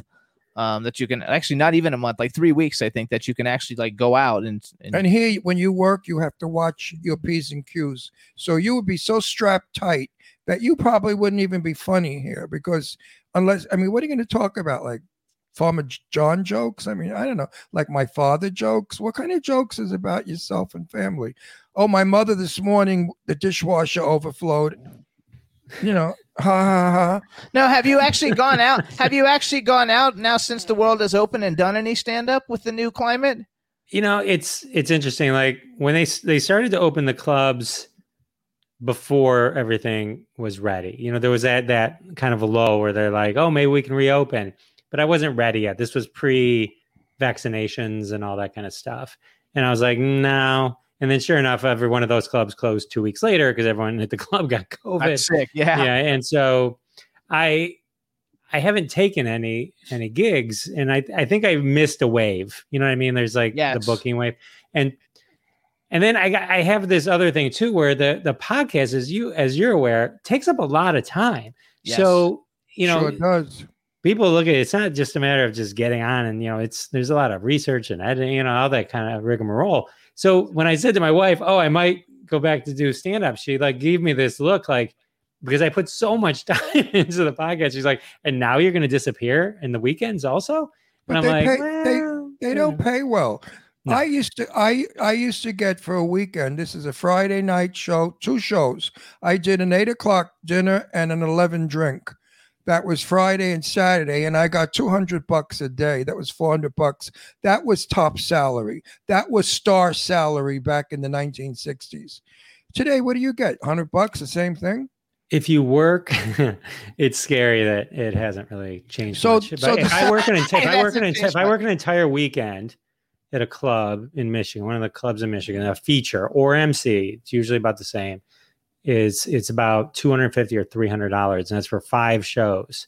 So that hasn't changed at all. It's bullshit. No, it hasn't changed since I've been doing comedy 19 years. It hasn't changed a penny. So, well, I started doing that back in 62 or 61 or 62. And like I said, we had supper clubs. Everybody came dressed beautifully, mink stoles, men in suits. The stage was beautiful. There was always an orchestra handy if you needed it. And the supper clubs were Town and Country in Brooklyn, which was the most famous, and Cherry Hill, New Jersey, that club I worked. I worked all the very straight clubs, the big straight clubs. And we thought that was a lot of money, $400 for the weekend back then, because I paid $135 a month rent for a doorman apartment with a swimming pool. So I was rich with You were 400, rich, okay. with 400 a weekend. But Live- you today, you can't. Dave Hughes is in the chat room saying he wouldn't get out of bed for that. What? No. Dave Hughes says he wouldn't get out of bed for that. Well, Hi, Dave. well, Dave's in the UK. Now, Hey, Dave. you know, Hey, somebody Dave. has said to me that I should go back to work. Even older, I could be funny. And I said, well, what are they offering? They said, oh, they give you $500 for the weekend. I said, I don't put eyelashes on for $500 for the weekend. Are they serious? $500 for the weekend? No. I think it's funny. Well, I think it's cool, and I think it's cool the way you've created a show that people actually like because your show is actually good. Like we've probably Well, you're nice. You're good. we you. you know I know I don't know. You in Manhattan. Manhattan is, I like him also. Oh, the Scene Snobs. You know Mick. Yeah, I would go back. I would go Oh, on and there. we have 3 podcasts we like. So Yeah. like you're always very supportive too in Yeah. social media, which I No. appreciate. You're one. And Mick Manhattan with the Scene Snobs, and then the other one we like is the What's his name? If you invited no the us, something podcast. if you invited us back, we would come back. No, what was it? Hang on. The Amazing Podcast or something. Freaking amazing. Freaking awesome podcast. Those Freaking are awesome. the ones that we Yeah. like a lot. But the rest, good ones. I've been on maybe 12 or 14, 15 of them, and no offense to them, but they stink. Oh no, I had the most horrible time. I mean, if I didn't carry their show, they just sat there like morons. They didn't say a word. And I thought to myself, you're the host. You're supposed to guide me through this.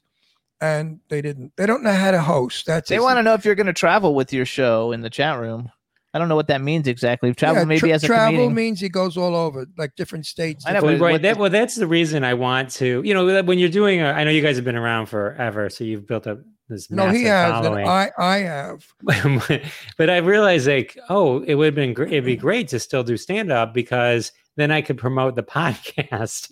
Like that could just be a way to, make cards or whatever, get people to listen to the podcast. No, what you But- do is you photograph the stand up as a podcast. Right. In other words, you should have on your show, like right now, make believe this is your show and we're on it. You should show us 3 or 4 minutes of your stand up. And this makes your show interesting, and it also is your commercial. You want to get more viewers too? I'll tell you what I've been Yeah. doing, which variety in a show is what makes it happen. unfortunately, my Instagram got hacked 2 days ago, and I still can't get in it. So I got hacked, which really bums me out because we get a lot of plays on a show. But like, if you put your show on Instagram TV, you'll get a lot of views. And it can be up to an hour. You can't make it more than an hour. So like, I have to edit, what you want to go on there. But like, I think in like 3 months, we got 2 million plays on Instagram. I put Crossing the Streams, the live show, like the one you were on. That's on Instagram TV, and I always end it purposefully. Starts at 9:30. I end it at 10:28 every time, so it's under 60 minutes. So I don't have to edit. So I do the same. Well, And another suggestion.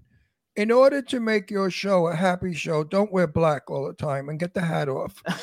Yeah, you're cute. People want to see you. Wear something more color. Wear colors, because we know that Jimmy and I are colorful on our show, and it makes the show happy and colorful. You look like you're going to go, to a movie. You got to look more theatrical because you are a showman. And you should look like a showman. You shouldn't look like Joe down the corner bar. I tell you why I wear the hat, Ron. I wear the hat because I feel like my forehead's gotten so big that the light reflects off of it, and I don't like the way I look on camera. You know what? There's a thing called base powder. You powder your head, you won't shine. A lot of Burt Reynolds used to do that when he was going bald. They used to put black powder on the back of his St. Anthony bald spot. But anyway, it's very important for you to look like something that your audience wants to be. A lot of people think, "Oh, I want to look like the gang." No, you're a star. You're not the gang.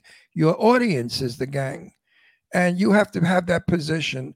And I told this to Jimmy all the time. We always dress nice in color, and people come. Plus, you're like really good looking. You are, and those fucking teeth. I mean, really now.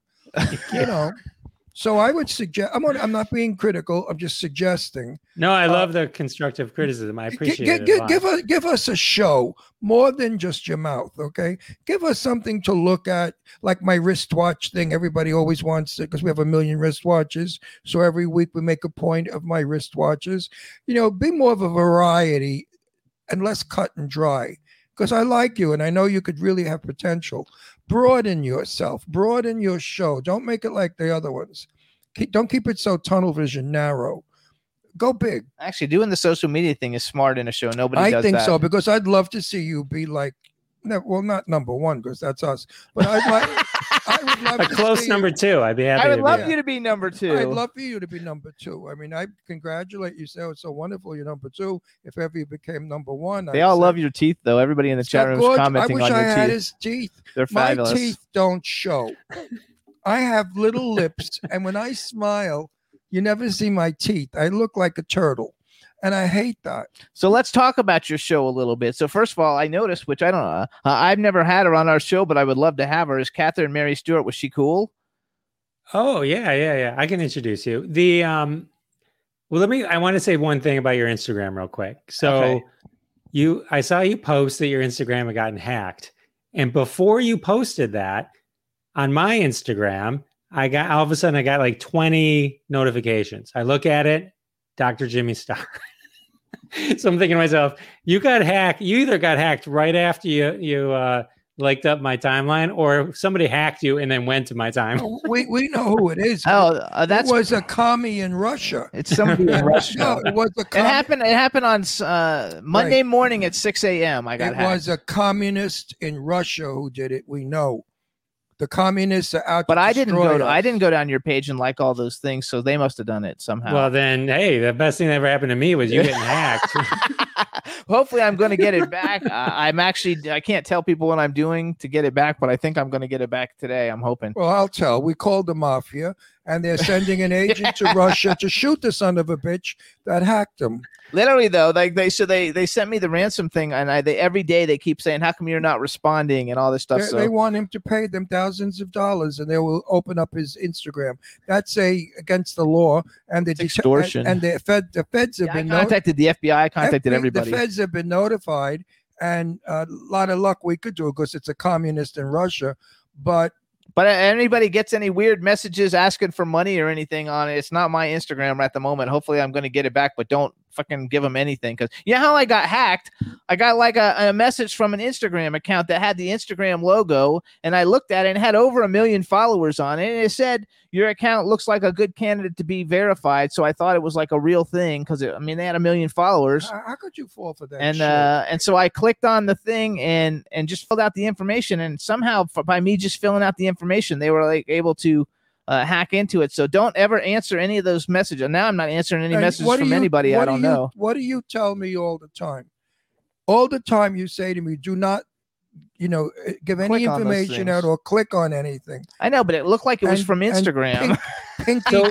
Pinky goes and clicks. So I mentioned on my podcast, I do a social media tip. And it's just like a 2-minute thing, because the way I do tips I make you aware. It's more awareness, and then you can go Google it, right? Okay. So one of the tips I had recently, which is good for everyone in light of what happened to you, is that everyone should go set up their 2-factor authentication on all their platforms, Twitter, Instagram, everything. That way, anytime you log in or move from account to account, it's going to text you a code. And if you don't have the phone that belongs to that account, no one can break into your thing. So it's a real easy way to secure any one of your social media. I have it on Twitter, but I thought I had it on Instagram, but I guess I don't because I didn't usually I get an email saying somebody logged into your account, but I didn't get the email. All you people out there, do you understand what they're talking? Of course they do. Well, I know. Could we go back to simple English? Now Sure. listen to me. I don't do Twitter or that shit. So I never get hacked. I do Facebook. And when they read my page, they get so bored, they wouldn't even bother hacking me. I have a very active Instagram, though. My Instagram, if you change the name on it, could probably make somebody money because, like, I get paid to post stuff. Well, get your Instagram. I'd like to know the commie that did it. Anyway, you know, we have to watch. The commies are trying to destroy our country. So that's in every way they can. I'm serious. There's a big commie uprising right now where they want to ruin America, and they want to do it through the media. They want to do it through movies, and they want to do it through television. And that's how their game. Little by little, you're going to start to see socialistic, communistic movies where they push it little by little. They tried pulling that shit in the 1950s, the commies. And then, of course, everybody went against them and we kicked them out of the business. Anyway. So that's my little That's his thing for the day. But I want to go back to the Jeff Dwoskin show. First of all, I want to know, is Catherine Mary Stewart cool? And then let's talk interviews and stuff. So who are some of your favorite? First, tell me how Catherine Mary Stewart was. Must you shout? And then after you tell me how Must you Catherine, shout? she's really good friends with who's the girl that we saw at the Kelly Maroney. Kelly Yes. Maroney. Have you had Kelly Maroney on your I show? knew a girl. I named have had Boney. Kelly Maroney on my show, and Catherine Mary Stewart was awesome, really, really great. And what I liked about her, which I know you guys would appreciate, when she responded back to me, she had already listened to like a few episodes of my podcast, so I knew she really wanted. It wasn't like just a yell, "Come on!" Like she was like, "Oh, you talked to Ted Neely? He's one of my. That's my favorite movie. Jesus Christ Superstar." Blah blah blah. Yeah, and she was awesome. And it's fun to talk to, for me, people who are in movies that I really love. She will never, never, never come on our show, because if she's going to watch 2 or 3 episodes, she's going to pull the Depends same. on which one she pulls. She's going to pull the same shit Raquel Welch did. Raquel Welch watched a few of our shows. You know what she sent Jimmy? I will never, never, never be on your show. Right. So, like some of the comments coming in, so Catherine Mary Stewart and Kelly Maroney were sisters in Night of the Comet. Yeah, Night of the Comet. I love we Kelly. love Kelly. We were at Kelly a premiere with her the Maroney other night. Boney Maroney. She's my dearest friend. I love her. Kelly is very supportive. I was just on the sweetest. night. I got to tell you though, I'm really huge with Catherine Mary Stewart. I love Night of the Comet, but Last Starfighter was one of my favorite movies from the 80s growing up. Yeah, it's a and good so movie. so love talking to her. But I love Night of the Comet also. Those two fandoms, The Last Starfighter and Night They're of the Comet, huge. because you know Huge. I like posting I've talked to a bunch of people from Jaws and stuff. I'll post in the Jaws Facebooks and stuff. You get 2 likes. The Last Comet, Night of the Comet, and The Last Starfighter, I posted in both of them yesterday, and like tons of response, tons, like more than really great fans. What's the guy from Last of the Starfighter? What's the main guy? Who is that? Lance. Yeah, Lance. Like I dressed him one time back when I was a clothing designer. Lance Guest, I think his name is. Yes. Yes, I dressed him one time. How many have you undressed? I didn't undress him. He's too young. So who are some of your favorite? I saw that you had Steve Bluestein on your show the other day. He lives down the street from us, not too Steve far. is my friend. Steve the Depression, I call him. He's one of these Jews that lives in the world of depression. You know, he's always what's the word in Yiddish? I'm trying to think of it now. He's always whatever. Verklempt? Not that. He's always, there's a better word than that in Yiddish. I know. Without me, comes to our house when the world was open. He used to come to our house all the time for parties. To him, so Steve, what miserable thing has happened to you now? And he lights up. He said, "Well, you know, I went and cancer, and then my balls fell off, and my nose is bleeding." You know, he loves to whine and do that. He has a new book out, Point of Pines, where he talks about his childhood and all that kind of stuff. Which is a disaster. It's a train wreck. I mean, I read 2 of his books and I had to put them down. I got so depressed I wanted to take pills. No, really. I mean, they're funny though. And I love him. He's a funny guy. He's a funny guy. Yeah. He's one of my dearest friends. So who are some of the other people though that you've had on the show that you thought, oh my God, these were really good interviews? I know we had some of the Jaws guys on. You must have. Did you used to have a certain person with the initials SJ booking people for your show? I won't acknowledge anything like that. Okay, that means yes. Okay, so because we've had some of those people too, and they were great guests. We had some great guests. The guy who wrote the Jaws screenplay or whatever, we got a great response with him. Carl Gottlieb. Yeah, Carl Gottlieb. We had a great show with him. Yeah, he's a classic though. He wrote Jaws. I actually have his book autographed. I love getting 8x10s signed after I talk to people. I do too. I have a whole wall. You can't see it from where. I have books of them. Put them in there. So I'm only sorry. 50 years ago, I didn't ask my star friends for autographed pictures because you didn't do that back then. It made you look less than them or a fan, not a friend. So, I mean, like Betty Davis, I do have a picture up here of Betty Davis, and she did sign it. But I phonied it because I said, sign it to my family. And she wrote Ron Russell and family, blah, blah, blah, blah, blah. But yeah, back then you didn't say like Burt Reynolds. I don't even have a picture of Burt, and I knew Burt well. Why didn't we do that? I don't know. You didn't have like, first of all, you couldn't do selfie. Like No, I selfies, actually, we didn't have a phone. I preferred getting pictures with the people than the autograph pictures, even though I have a ton of both. No, but how come your father knew Burt Reynolds? Yeah. He never got a picture. I got an autograph picture of Burt Reynolds when I was little. I don't know what happened to it. Oh, you did? Yeah. Oh, So hey, go back. So who are some of the people? So you had Steve. Who are some of the bigger people that you've had, or just the people that you thought were great guests? I think one of the more fascinating, if you love movie history, I think my episode with Joe Alves, my conversation with Joe Alves was fascinating. He was a production designer. He designed the shark for Jaws and all the visual elements for Close Encounters of the Third Kind. And the interview was sort of like this oral history of the making of Jaws and Close Encounters. I found that one extremely fascinating. I think one of my big wins, which I was surprised I was able to even get, was Al Jean he's the executive producer, showrunner of The Simpsons for the last 22 years. But the way I think Al G. We had the lady who does all like half the voices on The Simpsons. I forgot her name. Oh, okay. Yeah. Well, Al Jean and I happen to be born. We grew up in the same exact city, Farmington Hills, Michigan. And I used to go to his father's hardware store. So I kind of pitched that as a connection. Oh, way to get in. Yeah. So, but he was really cool though. I mean, he was a really great guy. I mean, Ted Lange from the Love Boat, Isaac from the Love Boat. That was a funny one. Yeah, fun one. You know, Ed Asner was pretty cool. Chris Walken came from my neighborhood, and I used to get my birthday cakes from his aunt's bakery. It was called Walken's Bakery. And I knew Chris. I met him on the BMT subway at night, 3 a.m, when we were coming back from New York. And he was weird. Even when he was 21 and 22 years old, he was a strange bird. He's still weird. Yeah, I can imagine. But really very nice. I mean, he's a very timid, soft man, but weird. So wait, I like. So Chris let's a do lot. bucket list then. So because like everybody's got a bucket list. Like, so who are 3 people that you think, oh my God, these are the people I really want to like interview? For me, like I want Charlize Theron, Molly Ringwald, and I don't know who the other one would be, but I want Sophia Loren. I would love to talk to Steve Martin, Steven Spielberg, and then Lawrence Kasdan. And here, Lawrence Kasdan was the director of like The Big Chill. He wrote. I think, yes.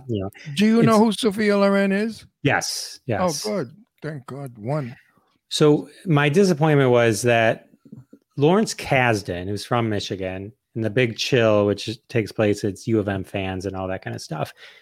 A few years ago, a friend, someone who used to live in my sub was outside my house. Our daughters were friends. He comes over and he says, Jeff, Lawrence Kasdan used to go to your house. I mean, before it was mine, obviously. He used to go he used to be in your house, and he would sleep there. And two of the 2 people that lived there were 2 of the people he based the characters in The Big Chill on. And I was like, really? And he's like, yeah. So when I reached out to Lawrence Kasdan, his people, and I asked, I kind of threw that in there in the letter. They said he was busy, and they kind of blew it off. But I'm like dying. He's on my bucket list. So I'm dying to find out if that's true. You know what though? You just got to keep going. So like when I first started the show, I always wanted Clifton Collins Jr. on because I'm like always been a big fan, and I love a lot of the movies that he's in. And I probably asked him every 6 months for like 5 years to come on the show. And then finally, like it's like he paid attention to it, or I don't know what, or maybe we got bigger and he saw who we had on the show, and he said, sure, I'd love to come on and do it. He came on and he was a fabulous guest, and we had a great time. So my whole thing is never give up with it, because as you grow, eventually they come to you, because we have all kinds of people come back to us. I'm sorry that we didn't have this show 30 years ago, because Betty Davis was a good friend of mine, and Betty Davis would have come on our show, which would have made our ratings go up through the roof. Also, Burt Reynolds would have come on, and who else? I mean, I knew all the legends of Hollywood. I grew up with them. They're older than I, but I knew them as a kid. Jane Russell, I interviewed. She would have come on our show, so our show would have really been stars packed. I don't know any of the young ones. I don't know Charlize. He doesn't know. Yeah, he doesn't know. Well, he know who they are. I know who they are. I don't know them personally because I'm too old. I could see when I was young, I hung out with them because they were my contemporaries.